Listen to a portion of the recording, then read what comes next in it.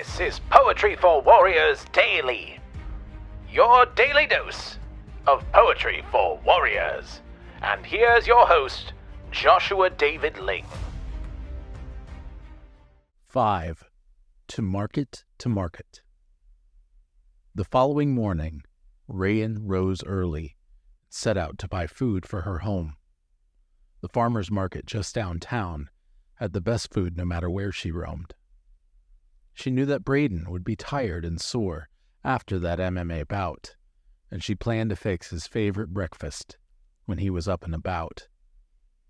She could have driven her car downtown, but with LA traffic it'd be much easier to go on foot, and besides, she'd feel more free. And free she felt as she paced the aisles with attention and with care, as she called to all the people she knew who shopped and worked down there. But as she walked by a freezer case, her freedom feelings plucked a note that soured in her imagination and made a lump in her throat. She saw her reflection in the freezer case and wondered who it could be. This grandmother of a 20-year-old? Could she really be free? Her jet black hair was beginning to thin, though she was only 55. She looked closer and saw some were going gray, and bitter feelings welled up inside. She thought of her lost husband and son, and how Braden was all she had left, and she fingered a black pen in her pocket, the one that was close to her breast.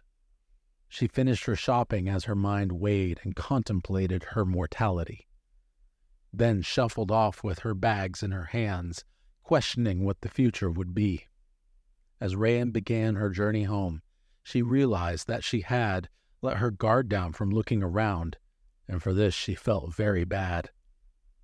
"You must keep an eye out downtown," Rayan thought to herself. "No telling what people might hassle you." Just then a tingling she felt. She looked over and saw a man she'd seen in her periphery. She realized that he'd been watching her ever since she began feeling free. He had followed her all around, staying just out of sight. She began to walk faster and duck down an alley. She did not want to have to fight. The man was dark with a mustache, and he was otherwise nondescript. He looked like something of Indian descent, but Rayan could only look quick. She hustled away to throw him off, but then she bumped into another man, who stood almost 6.5 feet, and he whistled at her then. "Hey, mama, where you going? Why don't you come with me?" Rayan wasted no time at all and pulled her black pen free. She stabbed him with the pointed end and then shouted 3 simple words. "Stun gun, mutatio!" And him into pain she did send. The pen turned into a stun gun in a moment, and then the man hit the ground.